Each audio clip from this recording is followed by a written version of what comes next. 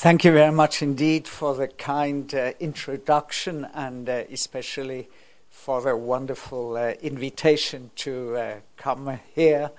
Japan is a wonderful country and we greatly enjoy it. And I particularly enjoy to be at the Deutsche Institut für Japanstudien because so much interesting work has been done here on happiness in Japan.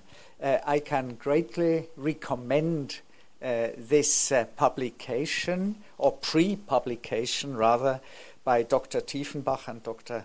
Kohlbacher, because this research is really extremely well done and helpful to understand in what ways Japan differs from the rest of the world and in which respects it's very similar. For an economist, and probably for most people in the world, that is the essential question. Does money make us happy? And I think it is an interesting question because the answer is not obvious. Some people say it's so obvious that money makes us happy, that people with higher income are happier because why do we all run around and want more money, more and more money, if it wouldn't make happy? It must make happy. But there are, on the other side, people who say, certainly, income has nothing whatsoever to do with happiness. Happiness is something in you, deep in yourself. And it's even bad to have more money, because you lose happiness. So it's an open question. And I would now like to know what you think. Who of you think that money makes us happier? Could you raise your hand? Yes, sure. And who thinks that money has nothing whatsoever to do with happiness? Oh, yes. I think the majority thinks that a higher income is correlated with higher happiness. And in that case, they are right. I want to show you. Here we have on this axis here, we have income. Here low income. And here high income. And on this axis we have a measure of happiness. And I would like to just ask you for 5 minutes to accept that we can measure happiness. Just for 5 minutes. So here you have high happiness and here you have low happiness. And you immediately see two things. The first thing is that when people are... No, actually you see three things. A very strong positive correlation between income and happiness. People with higher income are happier. People with low income are less happy. I think that is an important finding which we actually find for all countries. For individuals living in all different countries in which there has been research, including Japan, but also in my own country, Switzerland, or these data are now for the United States, it doesn't matter. We always find this strong positive association. You see a second thing. When you have a low income and this income increases just a little bit, your happiness really jumps up. So for the poor people, it's extremely important to get an increase in income because that really makes them more satisfied with their lives. But you see that when income has reached a certain level, when it is higher, happiness doesn't increase very much anymore. That is the relationship between the income of individual persons and their individual happiness. I show you now that this also obtains for countries, for averages of countries. So average income in a country and average happiness in a country. And you see the same strongly positive relationship.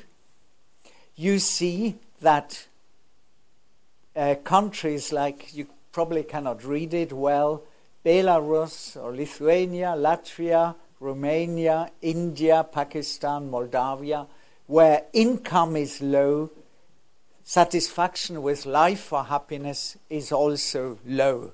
And you see that rich countries like Denmark, Austria, Finland, Netherlands, USA, Belgium, Germany here, they have a high income and their happiness is quite high.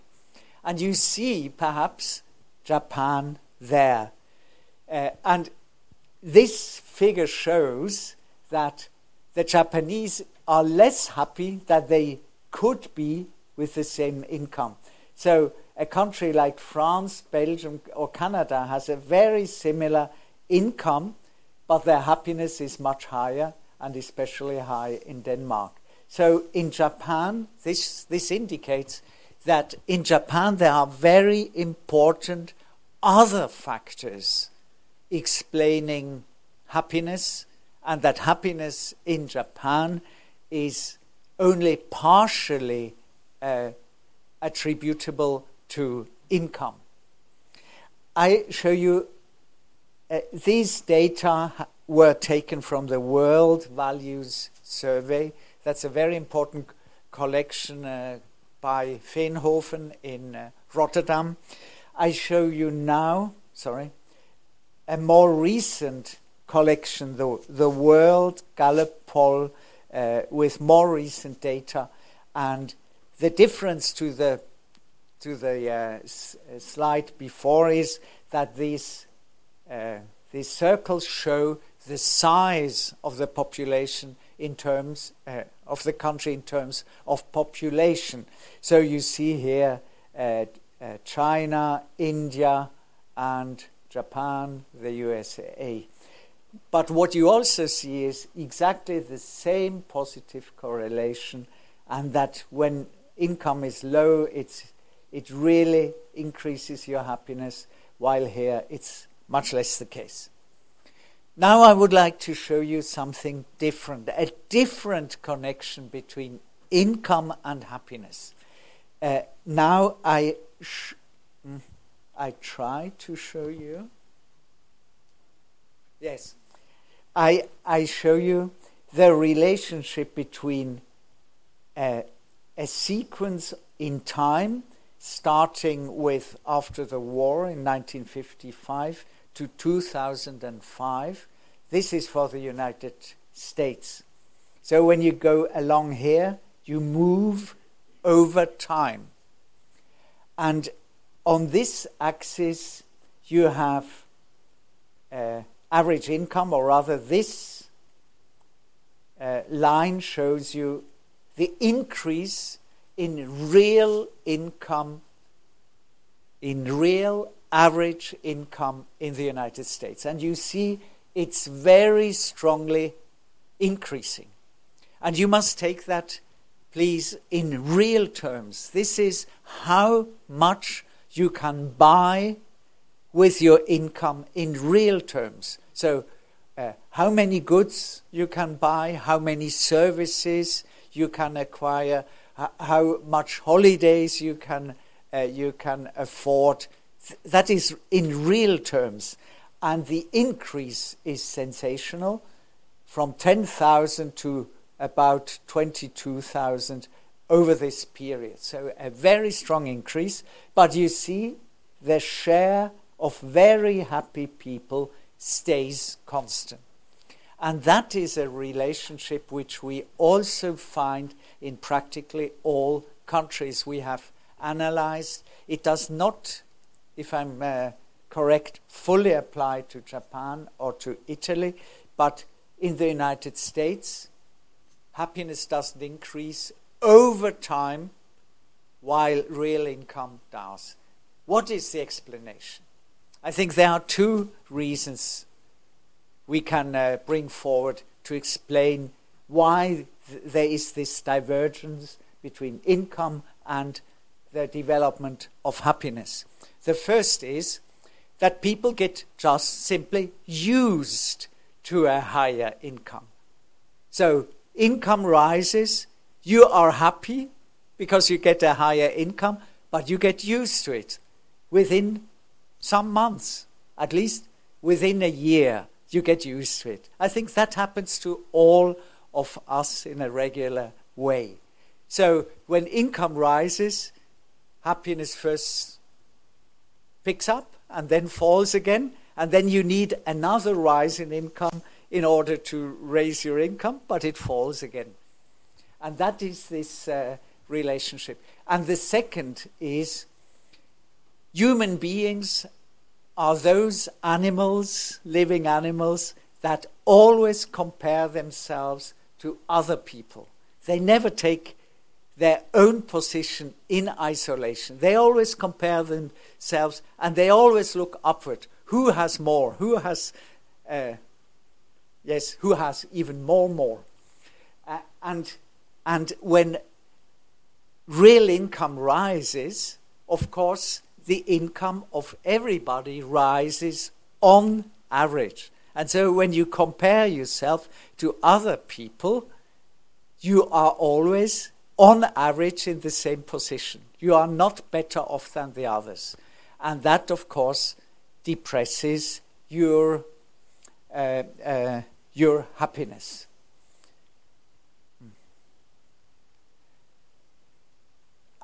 Of course, in Western countries, we look back to our philosophers here in Greece, Aristotle, in ancient Greece, and they have thought about happiness for a very, very long time, over thousands of years, and have probably gained deep insights, and they are still thinking about happiness. Then there are economists or philosopher economists. Jeremy Bentham is an example, an important example. He considered what makes people happy. You can see that he died in 1832, but in a way he still lives, because he is put into this little cabin, and when the board of the University College in London meets and discusses policy issues, they roll him out and put him at the table. And the question is, are the other people really happy about that? But you should not think that all people in happiness research are so queer as Jeremy Bentham. There are some quite normal people. Here you have one. Though he is a psychologist, he is normal. It's Kahneman. And he is a real problem for us economists.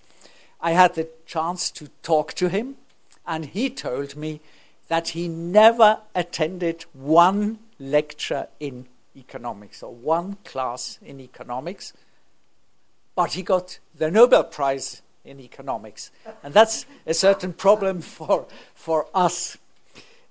He got the Nobel Prize for a slightly different area, namely in psychological economics, namely that he showed that people do not always act rationally. But today, he only does, or mainly does, research on happiness. There is another one, an American, Easterlin, who did also fundamental work on happiness. You see, there is, as always, some literature on happiness. This is now an important question. I ask you to just believe that you can measure happiness.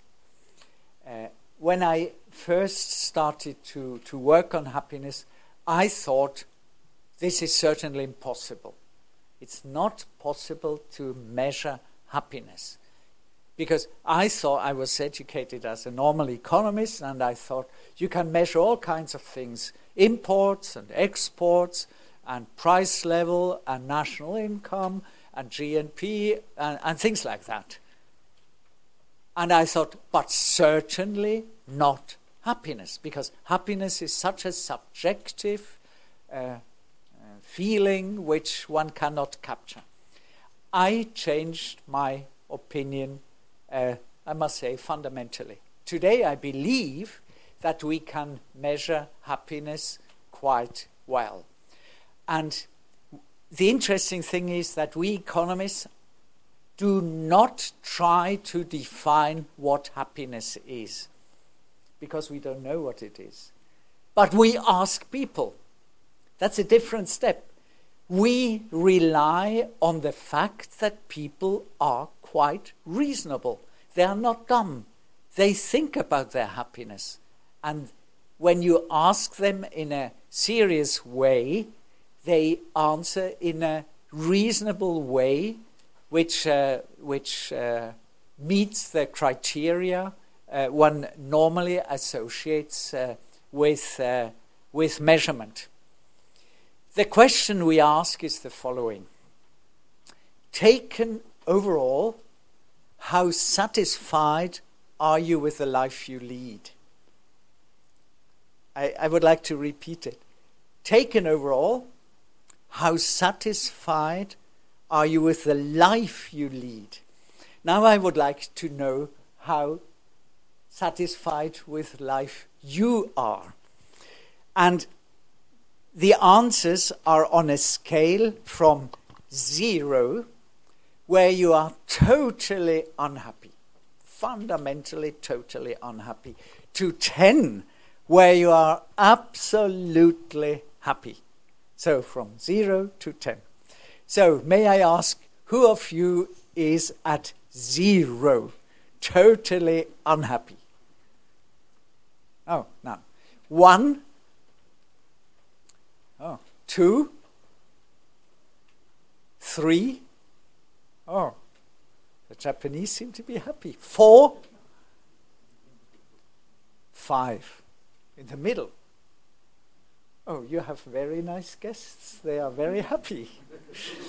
6 out of 10. Oh. Oh. 7 out of 10. Yes. Many more. 8 out of 10. Oh. Wonderful. I'm very pleased. 9 out of 10. Uh-huh.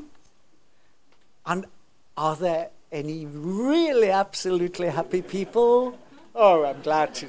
Oh, yes, and that this lady says 10 is, of course, very nice for me.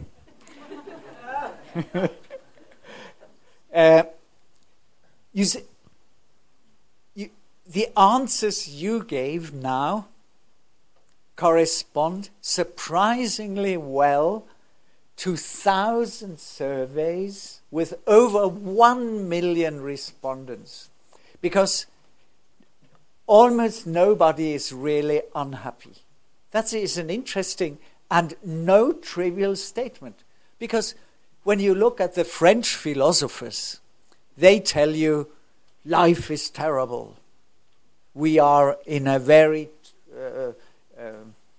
unhappy situation all the time. I think that's wrong. Most people are quite happy. Very few are really unhappy. And you see that the Japanese are somewhat, if I now take that as a random selection of the Japanese or people living in Japan, you are even a little bit more to the right.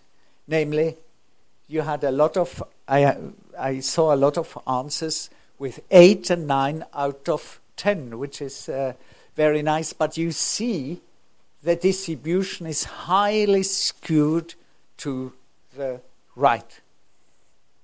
Now, I told you that we do the research by asking people about their life satisfaction. We don't ask about happiness, because happiness is a more short-run thing.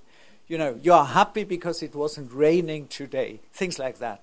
But the question, taken overall, how satisfied are you with your life, is a more long-run consideration, a more reasoned question. But there are other ways. Yes, please. Concerning that bar graph. Yes. Did you do any research to see if the income distribution matched that? Income distribution, that's interesting. Sorry. Yes. May I come back exactly to that? Thank you. That is another way to capture happiness. It has been championed by Kahneman, the Nobel Prize winner, and others. And it works in the following way. You are asked, what did you do yesterday? And you differentiate certain episodes. For instance, you got up, had a shower, and then had breakfast. Then you went to the office. Then you worked. Then you had coffee and worked again. You had lunch. These are episodes. And only afterwards you are asked, how happy were you during these episodes? It seems to make a difference, and I think psychologists are the people who know about these differences, and they think it makes sense to ask into these two steps. I only want to interpret the positive side, positive affect. Being alone doesn't make you very happy. We have a scale in that case from 0, very unhappy, to 6, very happy, or very little satisfied, extremely satisfied with life. It's even better to be with your boss. Of course, it's more fun to be with your co-workers, not surprisingly. Somewhat surprising is that people like to be with their partners, with their wives and husbands.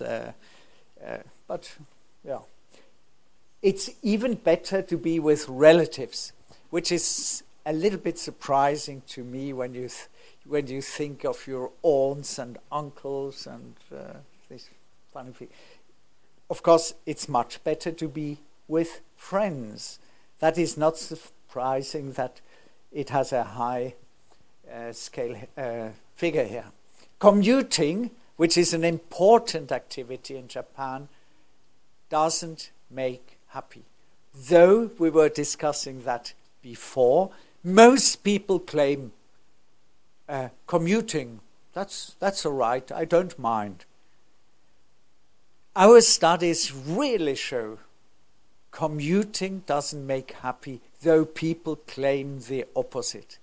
And we do not ask, are you happy when you commute? We do it differently. We ask people, how happy are you, or how satisfied are you with your life? In a very general way. And then we correlate it. We relate it to the length of commuting. And then we find, exactly as here, it doesn't make you happy. It's even better to work. Housework is not so bad, surprising. Watching TV is, of course, a nice thing. Now we have pray, worship, and meditate, which is even higher than watching TV. Now I must tell you, what does these figures relate to? They relate to something very special. It is a survey of women in Texas women. And they obviously like to pray and to worship. I suppose in most other countries in the world that wouldn't be so highly ranked. But it's better not to do anything. Even better to do socializing, to talk to each other and to go to parties and things like that. Not surprising. Then intimate relations. That's American. In normal terms, it's just sex. And Texan women like to do sex. But they do it very little. Now, we have here happiness, measured happiness.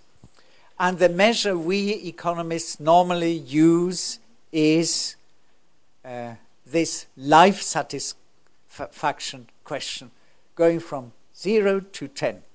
So here we have now measured happiness, and here we now can see that what we measure makes sense. Look at that. Smiling during social interactions is highly correlated with happiness.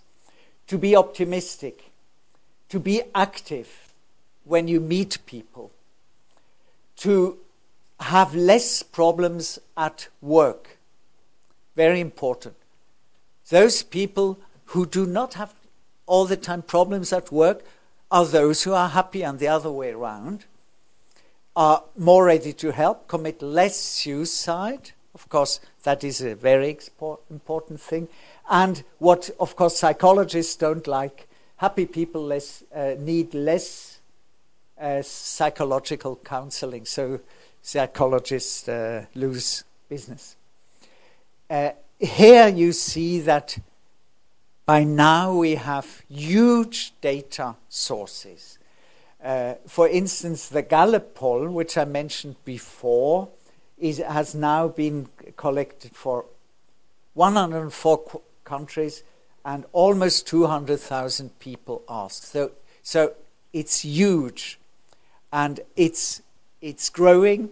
And what the two co-workers of the Institute used is a specific Japanese study, and that is what happens in all countries. Country-specific studies, data are collected. That is how we proceed. That is measured happiness, and then we want to explain the determinants. How do these things determine happiness? And the first relates to genes.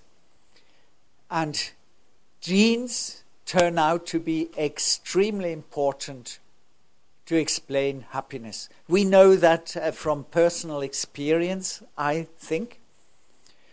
For instance, when people go skiing, of course not in Sapporo or in Switzerland, but somewhere else, they may break a leg. A happy person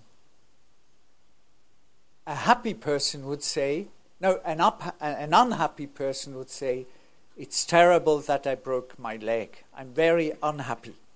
While a happy person, genetically happy person, would say, oh, I was lucky. I didn't break 2 legs. And that is a different attitude to life, which is given by genes or by nature. You see the other determinants. How we do it is in this way. Those who did econometrics or statistics immediately see what it is about. There are estimated coefficients, the t-value, which tells you something, how much you can rely on the results. And here you have the determinants like income, whether you are divorced, whether you are male or female, etc. And this goes on. So we have about 35 determinants of happiness. But I don't want to go through this table because it would be boring. I would like to pick out some important influence as I see it. That is a figure children in Germany get in their first books. It shows you how is life, how does life proceed? And it proceeds in the following way. You are born, you get married, at 50 you are at your absolute top, and then it goes down. At 60, it's already death looking over your shoulder. Are there any people like that? Then at 80, you can only sit. You cannot even stand anymore. and that's the end here. And we in happiness research find exactly the opposite. Young people are happy, and old people are very happy. And it's exactly this way happiness works, not as in the other figure like that.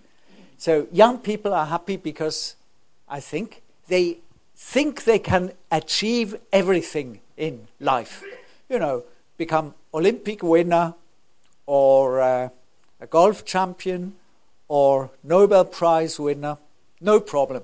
But when you get older, you realize that's not so easily possible. So your happiness, keeping everything else constant, that's important. Income constant, whether you are married constant, just everything, keeping everything constant, it decreases, and then you become more and more wise with increasing age, which is a nice thing, taking into account the problems Japan, and of course other countries, but Japan, and that is a research subject of the Institute, are getting older and older, and if we can trust this, the nations get happier, which is a nice thing. Of course, marriage. Everybody tells you getting married makes you happy. Because also, why should people get married otherwise? It must be like that. And you will be surprised. It's even true. Every time. On average. But we have such a large group here that we can speak of averages. Alois Stutzer and I have analyzed this. Here you have 0. That is the time of marriage. When you have these huge celebrations, as you have it normally in Japan, provided you don't go to Lucerne to do it more cheaply. But that is the day of marriage. And we have panel data. I understand panel data to be surveys where you look at one particular person over time for many, many years. Identical persons. So we can trace their whole life, their happiness over their whole life. So we can see how happy were they 5 years and 10 years before marriage. And you see it goes very strongly upwards. And then that is the result. But that only applies to romantic love. When you get married because you want to be happy, then it can practically only go down because it goes up so much. With arranged marriages, of course, the relationship must be different. Because at this point, you have no idea whom you know. When you get towards marriage, you don't have any idea who the person is you are going to marry. You don't know her. You have no experience with this person. And then you find out over time, oh, she or he is not as terrible as she could be. And then you get used to it and you get happier. Then divorce, of course. When you have the divorce date here, happiness really goes down towards the time of divorce. Fortunately, people tend to recover. They don't stay at this low level. Even if you don't have a new marriage following immediately, you tend to recover, and that is a very good thing. Education, I'm very glad to say, as I work at a university and as I'm an academic person, education makes you happier. The more educated you are, the fuller you can take account of the things life can offer you. For instance, when you travel, you can enjoy different cultures much more when you are better educated. Friends. that is one of the most important influences on happiness. People who are isolated who have few friends are much less happy. And that's one of the results of this study undertaken here. To be isolated is one of the strongest negative factor on happiness. So I can only advise you, try to have a lot of friends and people you deal with and converse with. I already said that income makes you happy. Here now we look at income, taking everything else constant, and it remains. Higher income makes you happier. That is the real the dominant economic influence on your happiness. It's not income. It is unemployment. And please note, keeping income constant. So we look at a person who was employed and then is dismissed. And then his or her happiness falls drastically, even if his or her income was the same. Very important. It's not an income effect. It has to do with the feeling that when you are dismissed, when you are unemployed, you are thrown out of society. Your personal evaluation of yourself falls very strongly. You don't know anymore what you are worth. Very, very strong effect. And that effect has also been found with equal strength in your study. Then self-employed people in Western countries are more satisfied with life because they have more autonomy. And here we have an interesting difference to Japan. And we were discussing why this may be the case. So in Japan, the self-employed are not happier than other people. In Europe, in the United States, and some other countries, the self-employed are happier. And one explanation we discussed was that in Japan, a real Japanese wants to work in one of those big industries we all know, Mitsubishi, etc. And only those who do not find a good employment there go into self-employment. While in Europe it's the other way. Everybody dreams of being self-employed because then he or she can decide about their life more extensively. And that is surprising because the self-employed on average have a lower income. They work more intensively, as you know.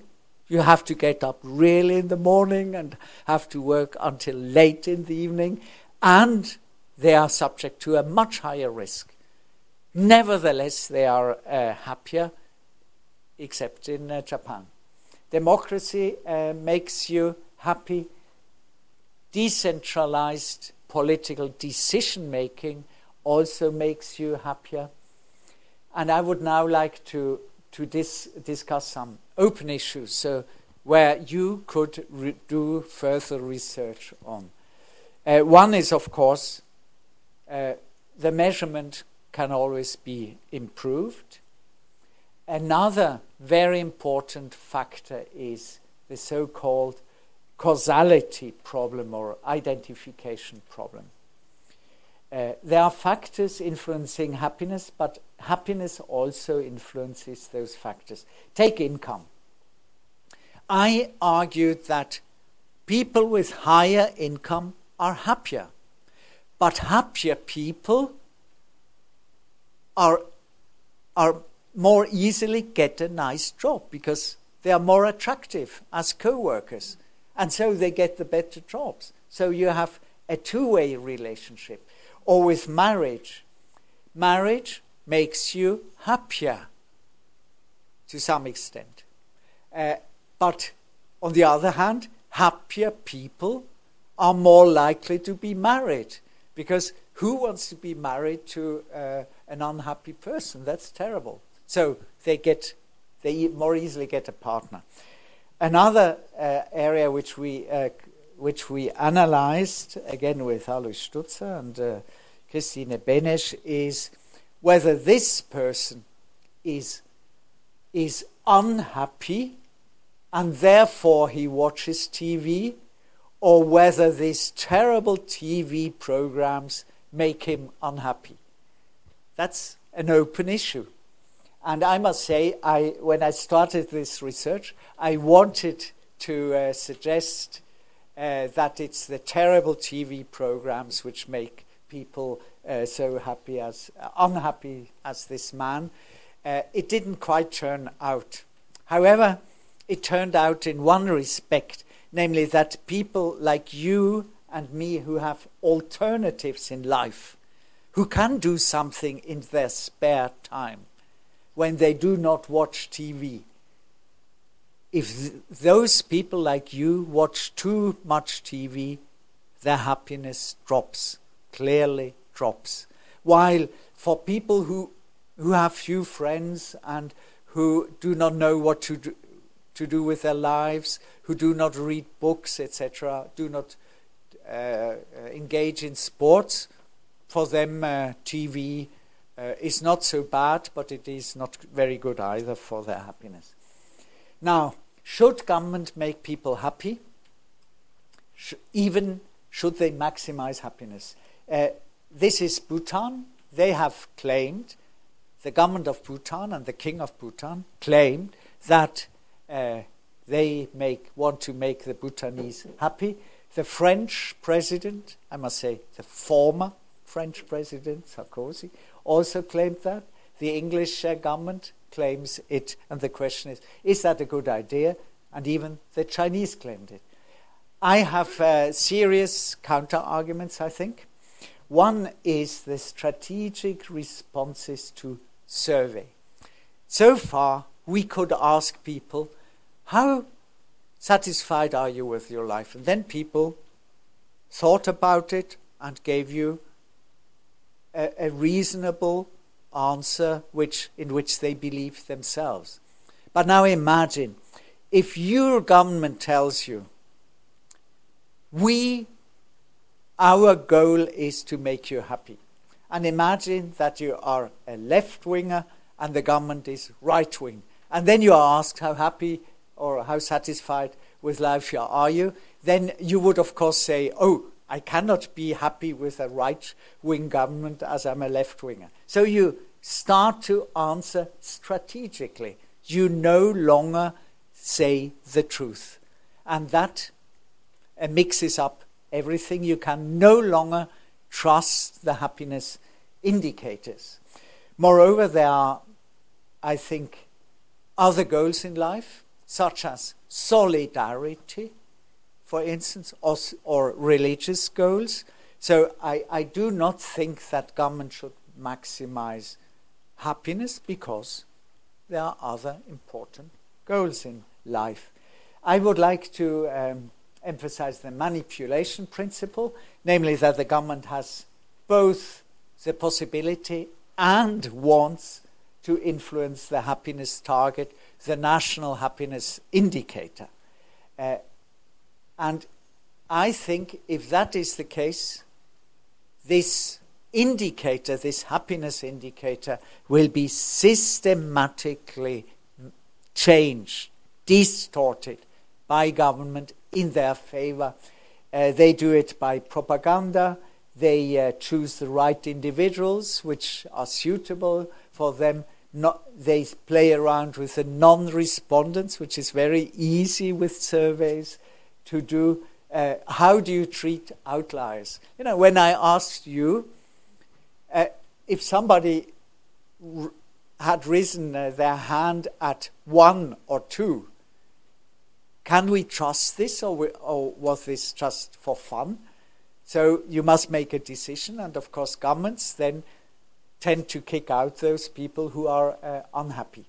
Then something which is very relevant for your country, if a natural disaster hits a country, the government can always claim, can always say the national happiness indicator is not very high because there was this external influence.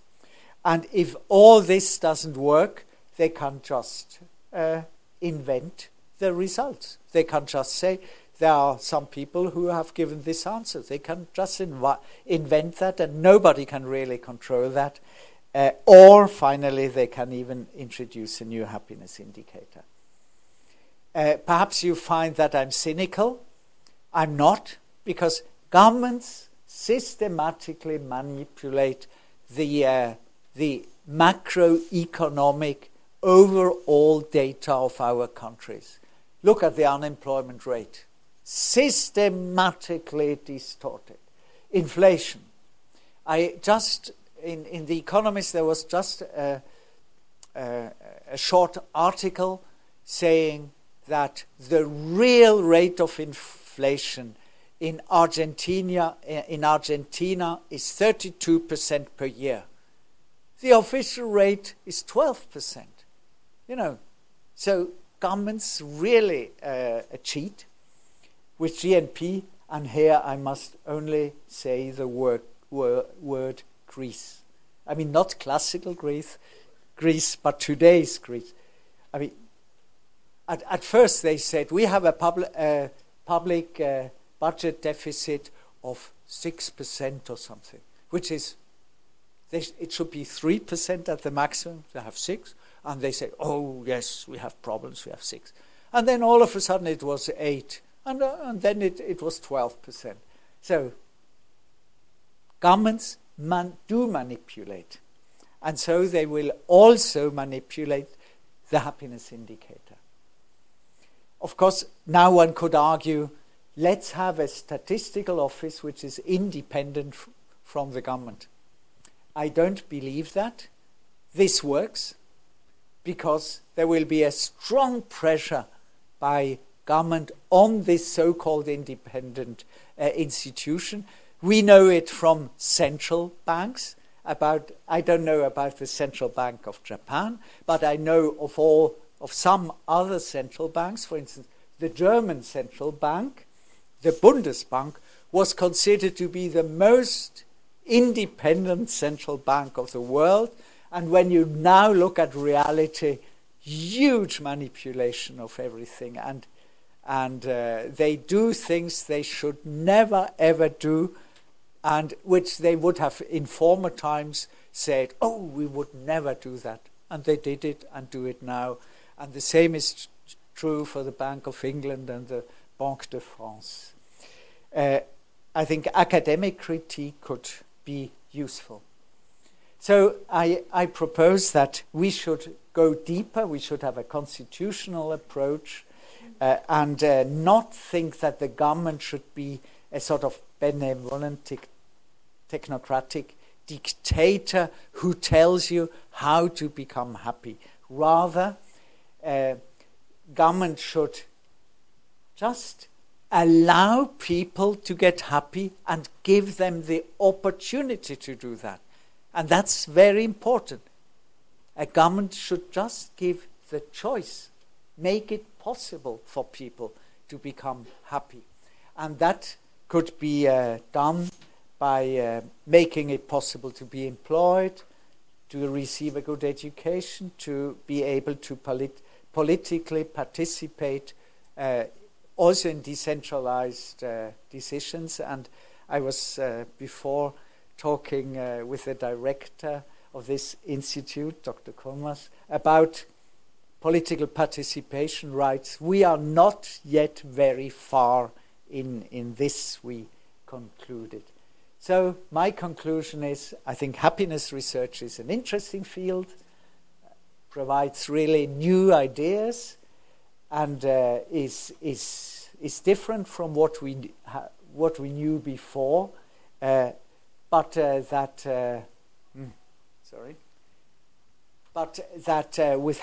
with a happiness policy we should be careful. We should have a constitution which allows people to become happy. Thank you very much.